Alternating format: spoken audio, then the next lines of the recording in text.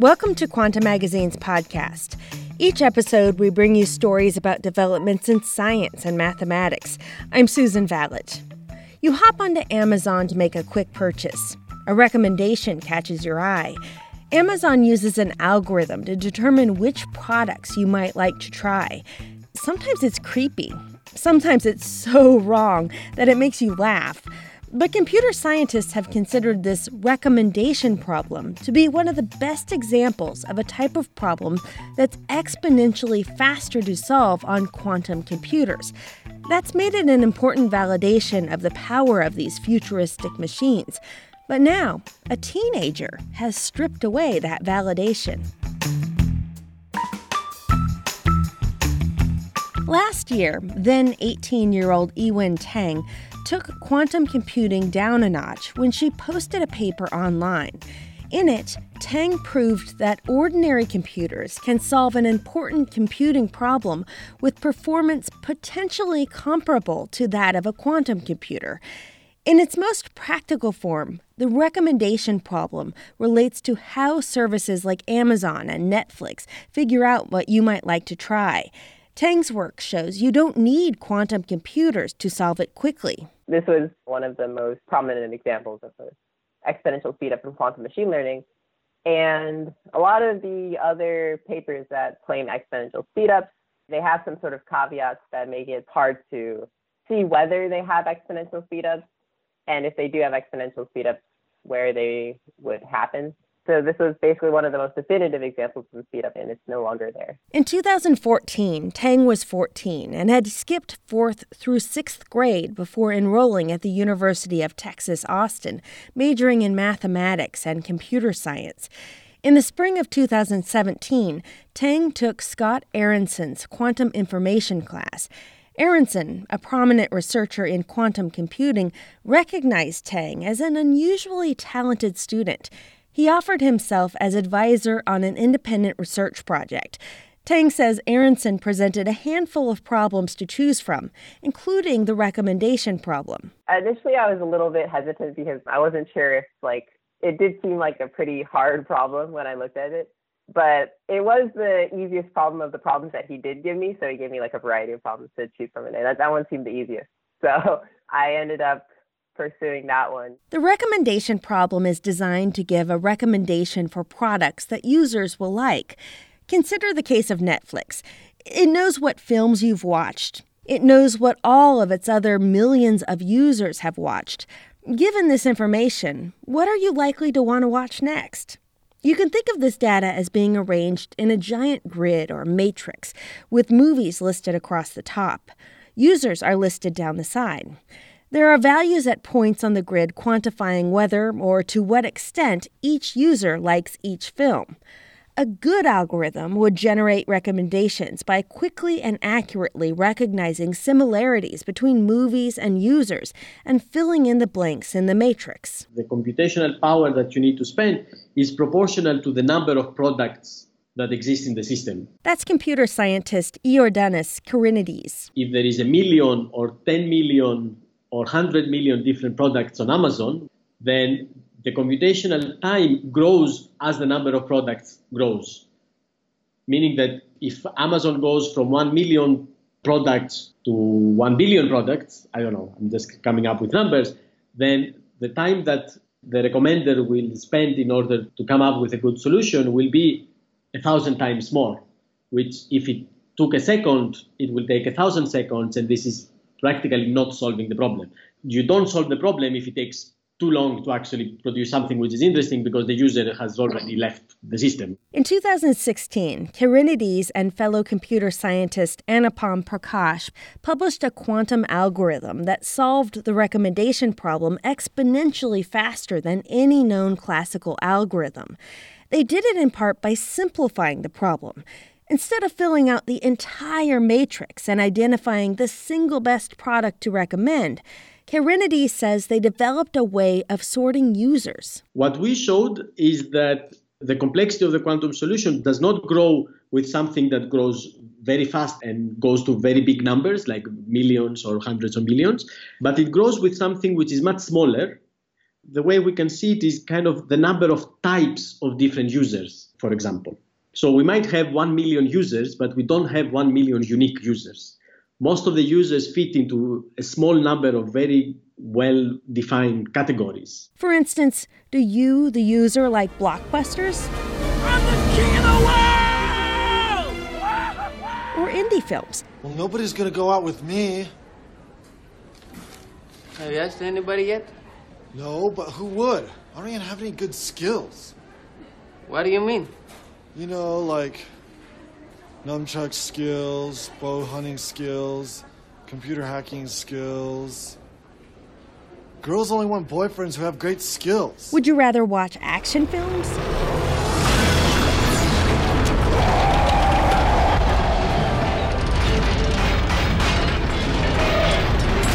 Hold on. Or romantic comedies? They knew it. Time, distance, nothing could separate them because they knew it was right, it was real, it was a movie. That's your problem. You don't want to be in love. You want to be in love in a movie. Are you into zombies?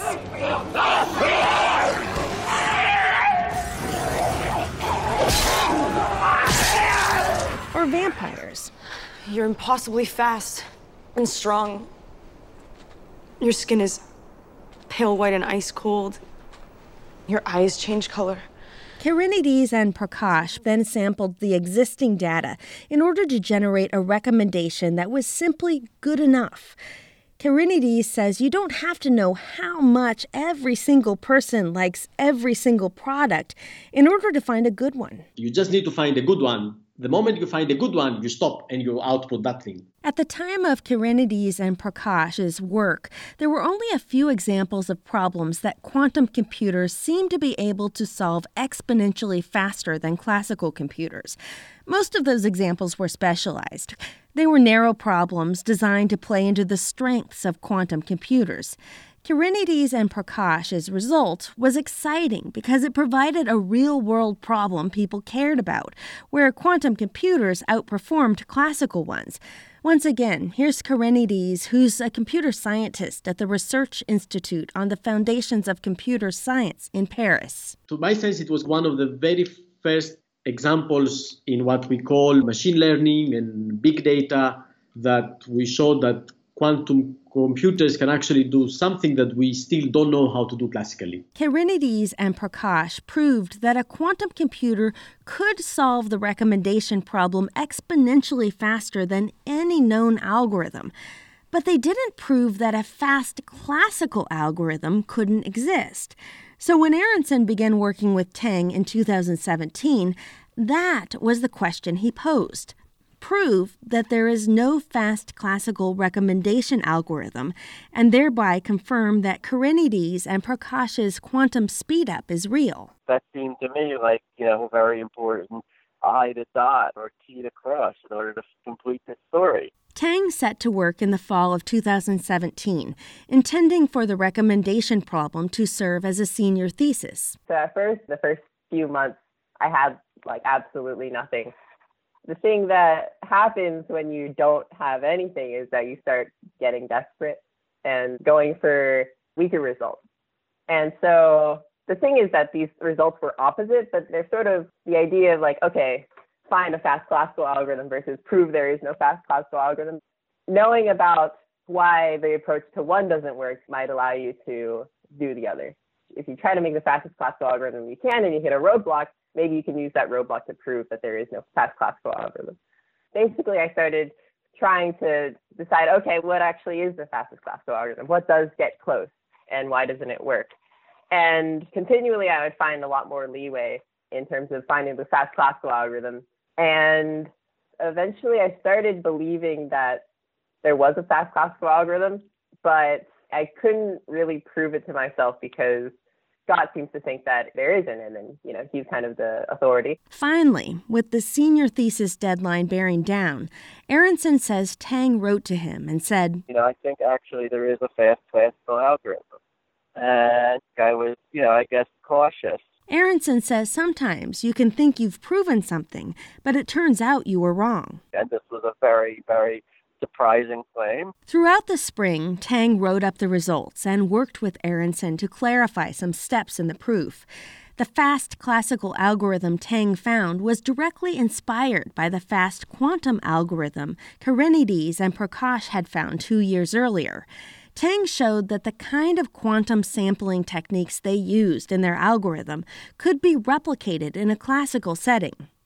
Like Karenides and Prakash's algorithm, Tang's algorithm ran in polylogarithmic time.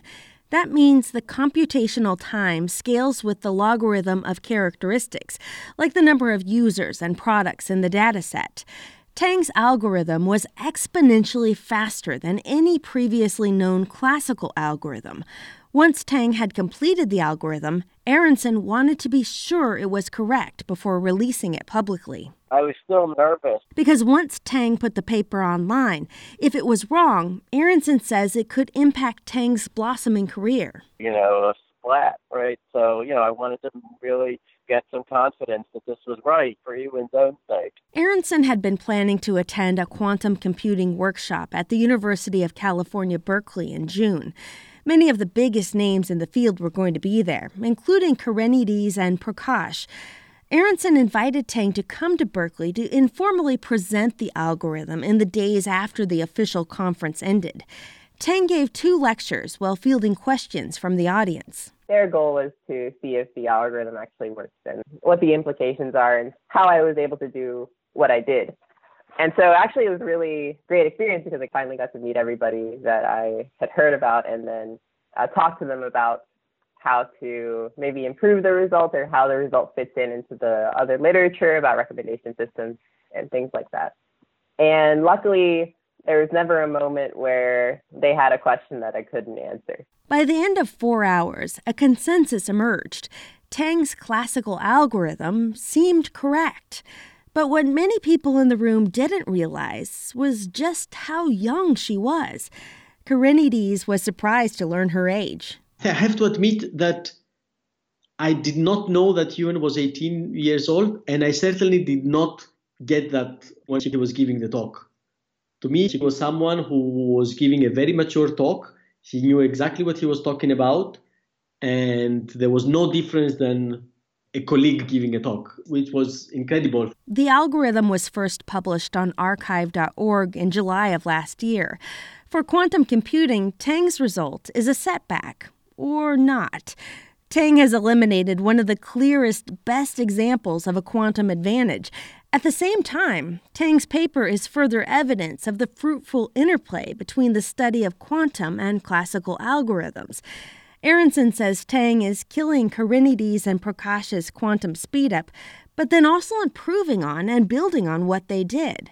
Aronson says Tang would never have come up with the classical algorithm if not for the quantum algorithm as an inspiration. Tang graduated from the University of Texas, Austin last spring with a perfect 4.0 grade point average. She's now working on her PhD in theoretical computer science at the University of Washington. I definitely want to continue with it, if just for the reason that I think quantum machine learning is, as a field, it's a little bit of a mess. Since it's a mess, you need people to clean it up. Forbes even named Tang as one of its 30 under 30 for her work on the recommendation problem, her contribution so far to cleaning up the field. And she's not even old enough to drink yet.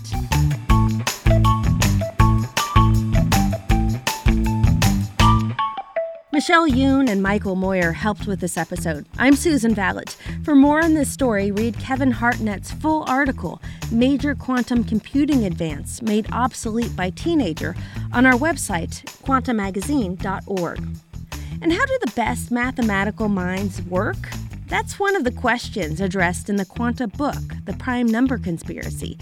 You can find the audio version now on Audible.